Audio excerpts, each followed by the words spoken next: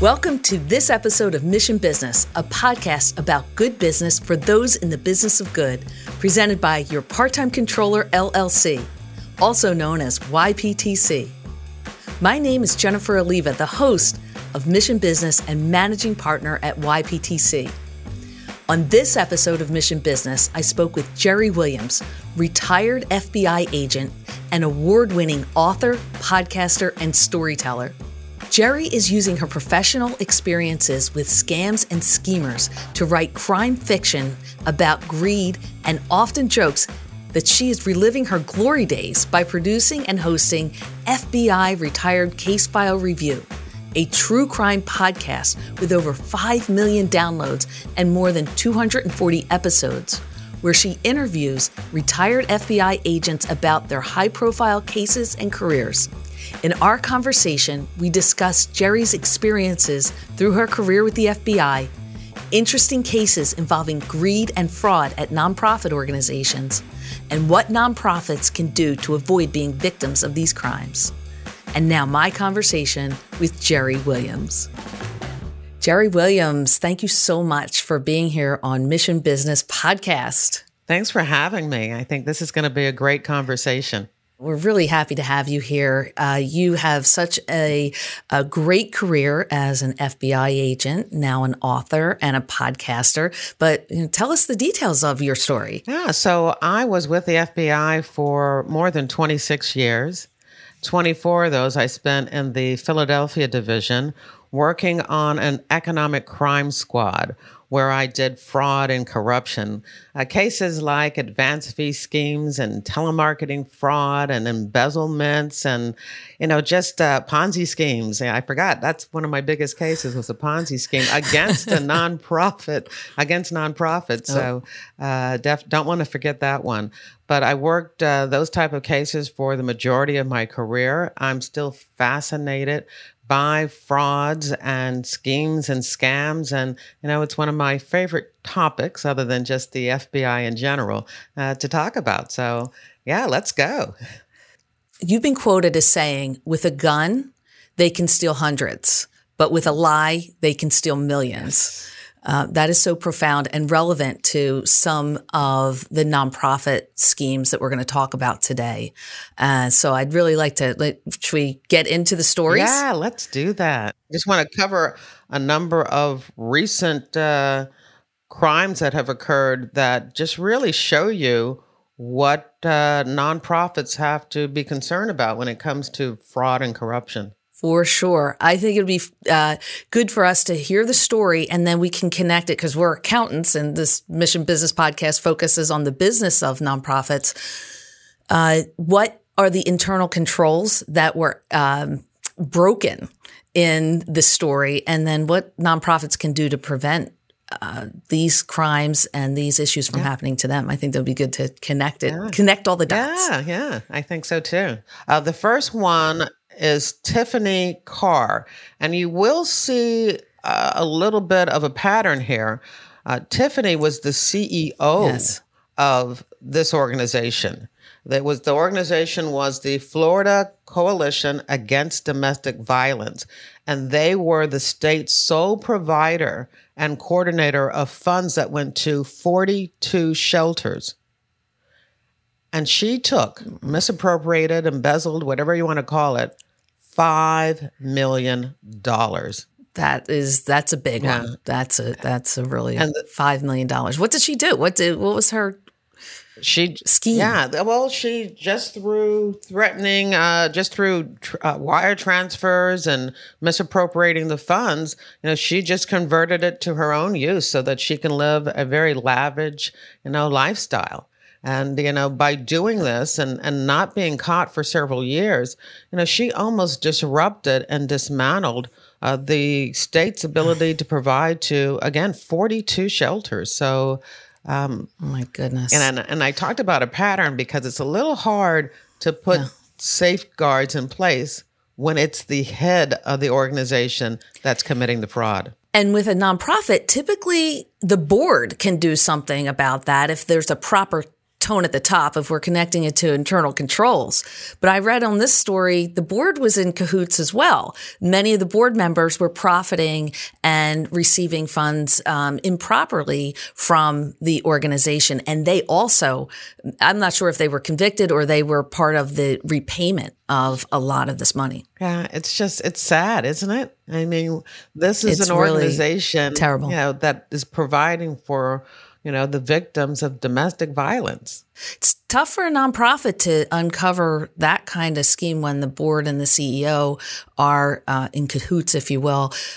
But if there's a proper whistleblower policy or people felt, the only way they're going to catch it is outsiders, the money that their grantors or their funders might catch something, or one of their employees is going to speak up at some point. I tried to see how this scheme was caught. I wasn't able to figure that out, but they were receiving funds from the state. So I would hope that at some point, the state, these grants that the state was providing, that there was a situation where an audit was done and they could look a little bit deeper into exactly where the money was going. Yeah, it didn't indicate that there was a whistleblower, so hopefully that is the way. Often, and in some of these stories, you're going to hear the auditors didn't pick up on a lot of these issues. It's hard. Auditors will tell you that it's not their job to uncover fraud, which I get. But, you would hope they do catch some of it. Yes. And, thank goodness for that. Another one, and again, it was the COO in this situation, the Chief Operating Officer, Nicole Lescarbot probably is the right way to pronounce that. And she stole $1.4 million, but the real deal on this is that she stole it from 2 different nonprofits. And that was amazing. And what we learned was that the first nonprofit was one that focused on nutrition and policy research for developing countries. And she was caught and having stolen over $1 million from them. But before she was actually convicted and indicted, she had applied for and accepted another position under another name. And under that name, she went into that organization, and when the treasurer of the organization just happened to resign, she kind of just went right in there and took over and the prosecutor said that she used the second organization's funds like a piggy bank and stole more money. Just took that opportunity, jumped right in, and I guess they did find out that she was under indictment on the first fraud. Eventually, this is a twofer. Yeah. You're talking about somebody not learning their lesson, The organization has to have, in accounting talk, segregation of duties, where you have multiple people involved in the process. And it sounded like both of these organizations had a problem with that, because if somebody else was signing the checks or somebody else was reconciling the bank accounts and looking at the details, it might have been caught sooner. But these background checks, so important too, because I'm not sure if the second organization did a background check. I know she used another name, but perhaps that might have uncovered the first scheme. I mean, she was being indicted for $1.4 million fraud. You would hope that it was that it would show up, but organizations speaking up and prosecuting, I think, is also a really big takeaway from this, because a couple of times we've seen organizations get burned, our clients, because a previous organization did not speak up. The fraudster was hired by them. Nothing showed up in a background check because there was no prosecution. Right. And, our clients get hurt by that. Yeah. And I think sometimes during a background check, one of the most important things is a personal reference.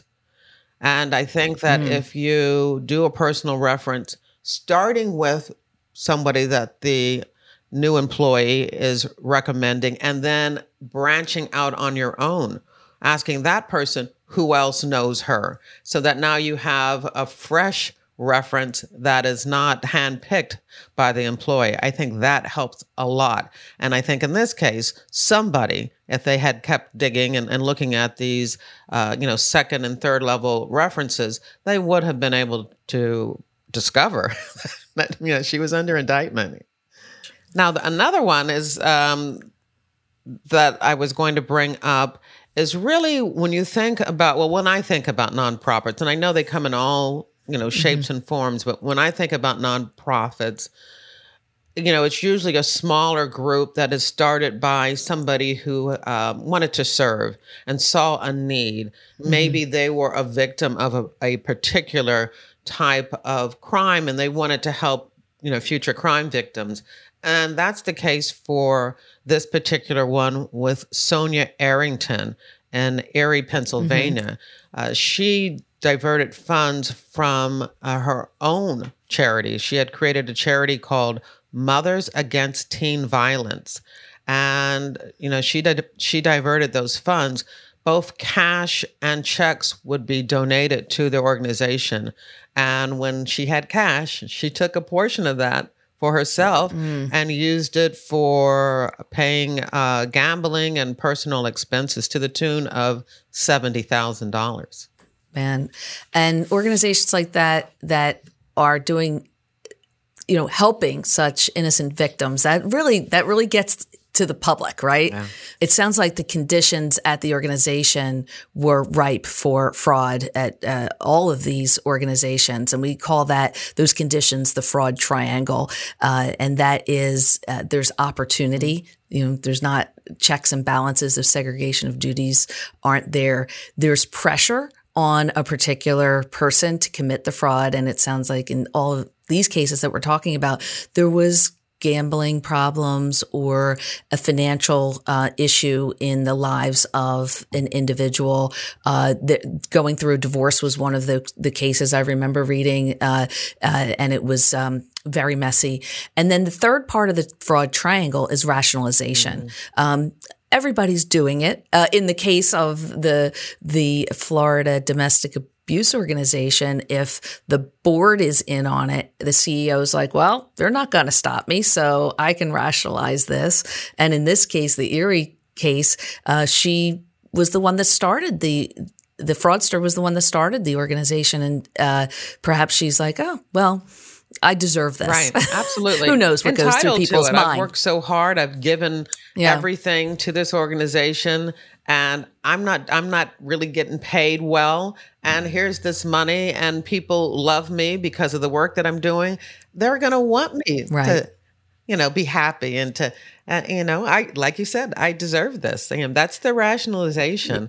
And it sounds like in this case, in the Erie case, that was the executive director saying, money that we were receiving, she's pulling out of the organization before it even gets to the organization, other than someone writing checks and taking money out of the organization in that way, in the expense side of things. So we're covering all bases here. Yeah, and I think it's even harder for someone to detect, that type of embezzlement when it hasn't even been, put on the books yet. That's a tough one. And the only way we know is to have dual control over cash when it comes in the door. When checks come in, it's a little easier. When cash comes in, that makes it really tough. Absolutely. Absolutely. Hi, everyone. Thanks for listening to Mission Business Podcast. My name is Carol Melvin, and I'm a senior manager and leader in YPTC's Washington, D.C. office. YPTC is currently hiring nationwide. We offer a flexible work environment, 35-hour standard work week, perks and incentives, full benefits, as well as full and part-time positions to fit your needs. The best part? You can use your accounting skills for good and directly impact the success of amazing nonprofit organizations. At YPTC, we know that a career is not one size fits all. We are dedicated to a workplace guided by trust, support, education, integrity, equity, community, and strong relationships. YPTC is consistently recognized for its strong and employee-focused culture. Most recently, we appeared on Inc. magazine's Best Places to Work list and ranked second in Accounting Today's Best Accounting Firms to Work For. So what's next? Are you ready to love your job? Apply today on yptc.com or contact careers@yptc.com. We can't wait to meet you. All right. So the next one, again, is the head of the organization, and his name was Michael Meekum, and he's the president of a nonprofit training program. Now, he was earning $194,000 a year running this training program. What's so ironic is that the training program taught bankers how to combat fraud. That's very ironic and crazy. Yes. So he was recently sentenced to 2 years in prison for embezzling $700,000. He was using the funds to go to casinos and cruises and to pay alimony to his 3 ex-wives. Yeah. That's how it happens. And there's that pressure that we were talking about before. And we always say with the executive directors, there should be checks and balances on them. They shouldn't have full reign over the full bank accounts and credit cards. The board should have some oversight on the executive directors' payments that they're making to themselves specifically. They should never be like signing checks to themselves, nor approving their own credit card statement or payments that they're making for their expenses. So we always recommend that a treasurer or the board chair look at that. Yeah, and I've actually sat on several boards for nonprofits, and they always did a financial report, but the reality is we weren't looking into all of the the accounting that's on there. We just took the report, at full faith, and so definitely you have to rely on an outsource accounting firm to be able to really dig into this. I couldn't agree with you more. I mean, I think when you do have, I think there is a level of support for a nonprofit and for any organization that has an outside set of eyes on the numbers and can be part of the internal control process, meaning they can be we don't sign checks, but we will be part of the process, ensuring that all the documentation is there for the check signer. The proper approvals are part of the payment process. It's super important that if it's not an outsourced firm, that there's multiple people in the process to look at it. And I also sat on many nonprofit boards. We have a responsibility to make sure that, number one, the people that are in place in the accounting department, whether it's an outsourced firm or, whoever's on the team, has the right skills and abilities to do the job, that the background checks are done, that the policies and procedures are proper.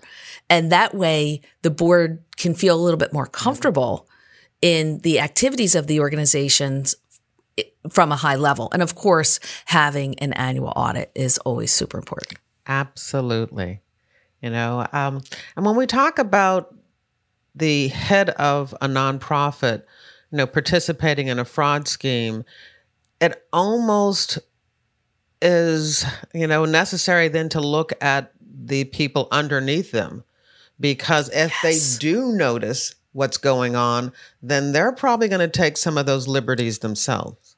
Now, I remember being I was on an economic crime squad for a number of years.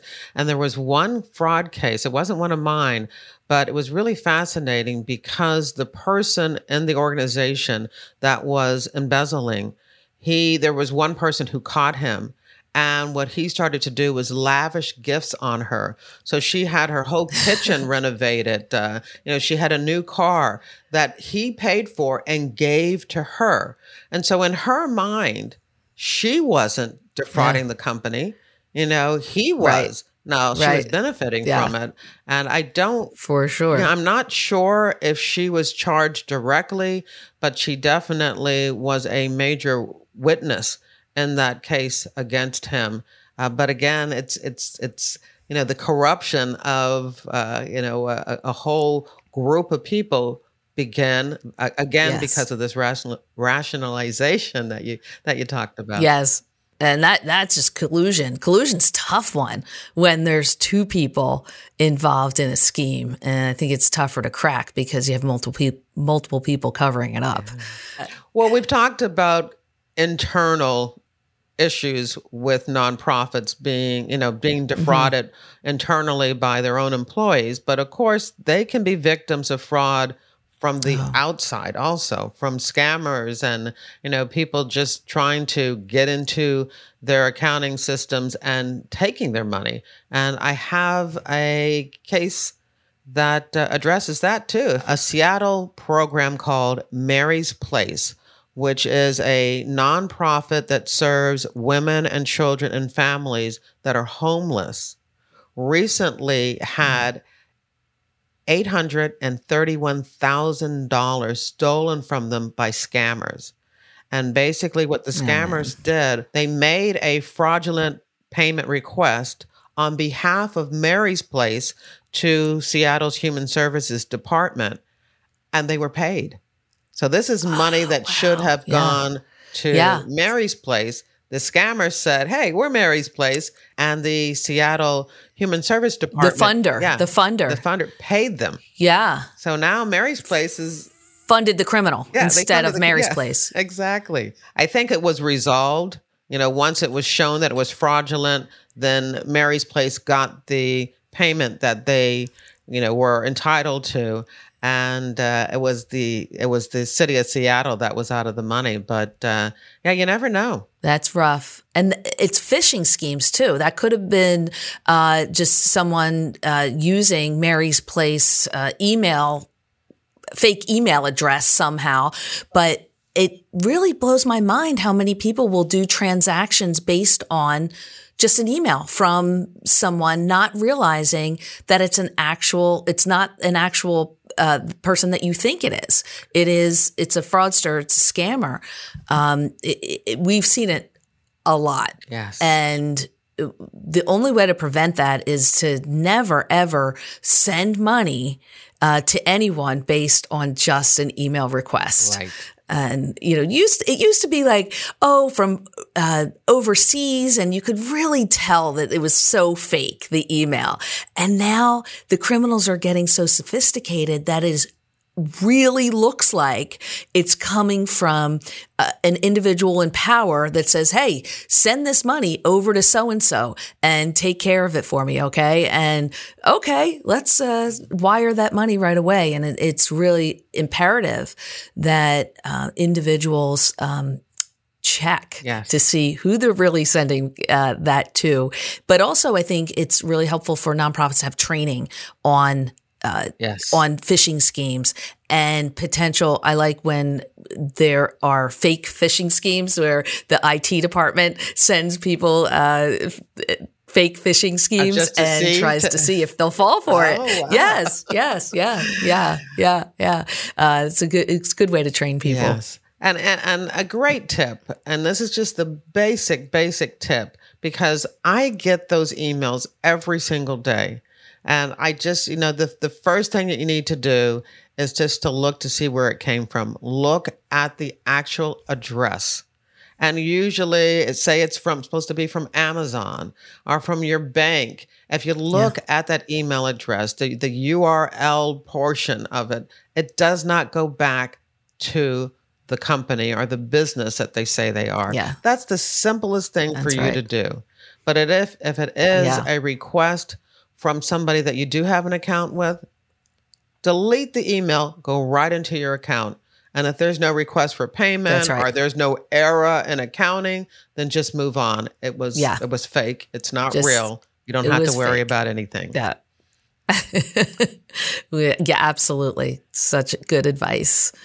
Jerry, thanks for going through all those cases. This is it's been a really fascinating conversation. What else do do you think our listeners and viewers should know about fraud at nonprofits? Well, depending on the size of the nonprofit, usually what the issue is that they're running on a shoestring budget, and they believe that they don't have the funding or the resources or the money. They can't afford to put in these internal controls and to add in the right type of software. But the reality is they can't afford not to. And especially when you're a tight-knit group and people are there allegedly because they just love the particular service Absolutely. or program that's being provided, sometimes there's a switch at some point where people, again, feel a little bit entitled or that they deserve it because they've given so much. Yes. And so those type of internal controls are really needed. They're really needed. Yeah. On every situation where you hear the story about and it's usually a woman, I have to say, even though 75% of frauds are committed by men. But when it comes to like the little sweet bookkeeper or somebody that works in a nonprofit, it is usually a woman. And those situations, it's like a kick to the gut to know that somebody that you've trusted, maybe even loved, because they worked with you so long and you cared for them so much, has stolen from your nonprofit. It's a sad situation. Well, it has been a pleasure meeting you. I've listened to some of your podcasts. They're great. I plan on following you even more now, getting to know you like this, and just so appreciate you being here, Jerry. Thank you so much. Well, thank you for having me. I love to talk about my favorite subject, which is fraud and scams. And you are great at it. Thank you. That was my conversation with Jerry Williams, retired FBI agent and award-winning author, podcaster, and storyteller. To learn more about Jerry Williams, visit jerrywilliams.com. Up next, we will hear from YPTC's own Geraldine Dressler and YPTC associate Jennifer Blasi in our Ask the Controller segment. Jennifer previously worked as a forensic accounting and litigation consultant, and we'll hear some helpful hints for preventing fraud at nonprofits. Hello and welcome to Ask the Controller. I'm your host, Geraldine Dressler, and a big welcome to our guest, Jen Blasi. Jen, thanks for being here today. Thanks for having me. So Jerry talked about boards receiving financial reports, but then not questioning the underlying accounting. I think the issue here is trust, right? It's human nature to be trusting of people who work at nonprofits because we assume they're good hearts or attracted to the mission. But how can board members and executive directors also remain vigilant to protect their organizations from fraud? Sure. So we see all too often that it's the insiders who are committing fraud. And so it's really important for board members and executive directors to be vigilant and to be exercising healthy skepticism. Not every board member is going to understand accounting or know how to detect fraud, but there's a few basic things that every single board member can be doing to help with those efforts to detect fraud and help prevent fraud and even uncover fraud. And those main things are really to be present, to be active, to be curious, be random, and be mindful of opportunity. And so what does that mean? So be present, show up to those board meetings and committee meetings. You're on the board, that's part of your role, be there. Be active, participate, ask those questions, right? You may not understand those documents being put in front of you, those financial statements monthly, the annual audits, the annual 990s. You may not know what they mean, but ask questions. That's part of your job. You're not the expert as a board member. That's the staff's job to educate you. I have a client who recently added a new board member, and he said right away, I have a lot of questions. I'm not going to monopolize any one particular meeting, but I'm going to ask one question at every meeting. And he does that, and that really keeps the staff on their toes. Be random. That's what auditors are doing. They are being unpredictable so that people can't plan and they don't know what you're going to ask. So change up your questions every month. Ask about payroll and headcount. Next month, ask about revenue. Focus on not just big dollar items, but also small dollar items that are just under that materiality threshold where things can be buried, but they can also accumulate over time. We talked a little bit about the fraud triangle earlier, those three main areas that cause people to commit fraud. So motivation and rationalization are not things that a board member may be able to identify. What board members can control, what an organization can control, really is opportunity. And so those are the areas you really want to focus on. Where are the opportunities for fraud at this organization? So ask questions about that. What are the internal controls? What are the segregations of duties? What is the organization doing to safeguard their cash and to also control outgoing payments? Those are really the areas that you can focus on as a board member. Yeah, so it sounds like it's a lot of trust but verify, right? You want to ask those questions and really just have that confidence that your questions are not dumb questions, because if you have them, then it's likely that there are other board members that have them too. So that's some great advice, Jen. You recently gave a webinar to a group of charity regulators from around the country. What observations did you talk about as being key areas where nonprofits can often fall victim to fraudsters? And then what can nonprofits do to prevent these types of frauds? Sure. So in that presentation, we really highlighted three main areas of fraud risk we see most commonly at nonprofit organizations. And those have to do with payment schemes, where employees or managers can steal from the organization. And so those areas include accounts payable, payroll, as well as credit and debit cards and employee expense reimbursements. So the main ways that nonprofits can protect against fraud in these areas are really similar to the things we just talked about. It's really having those internal controls in place, those segregations of duties, and the oversight.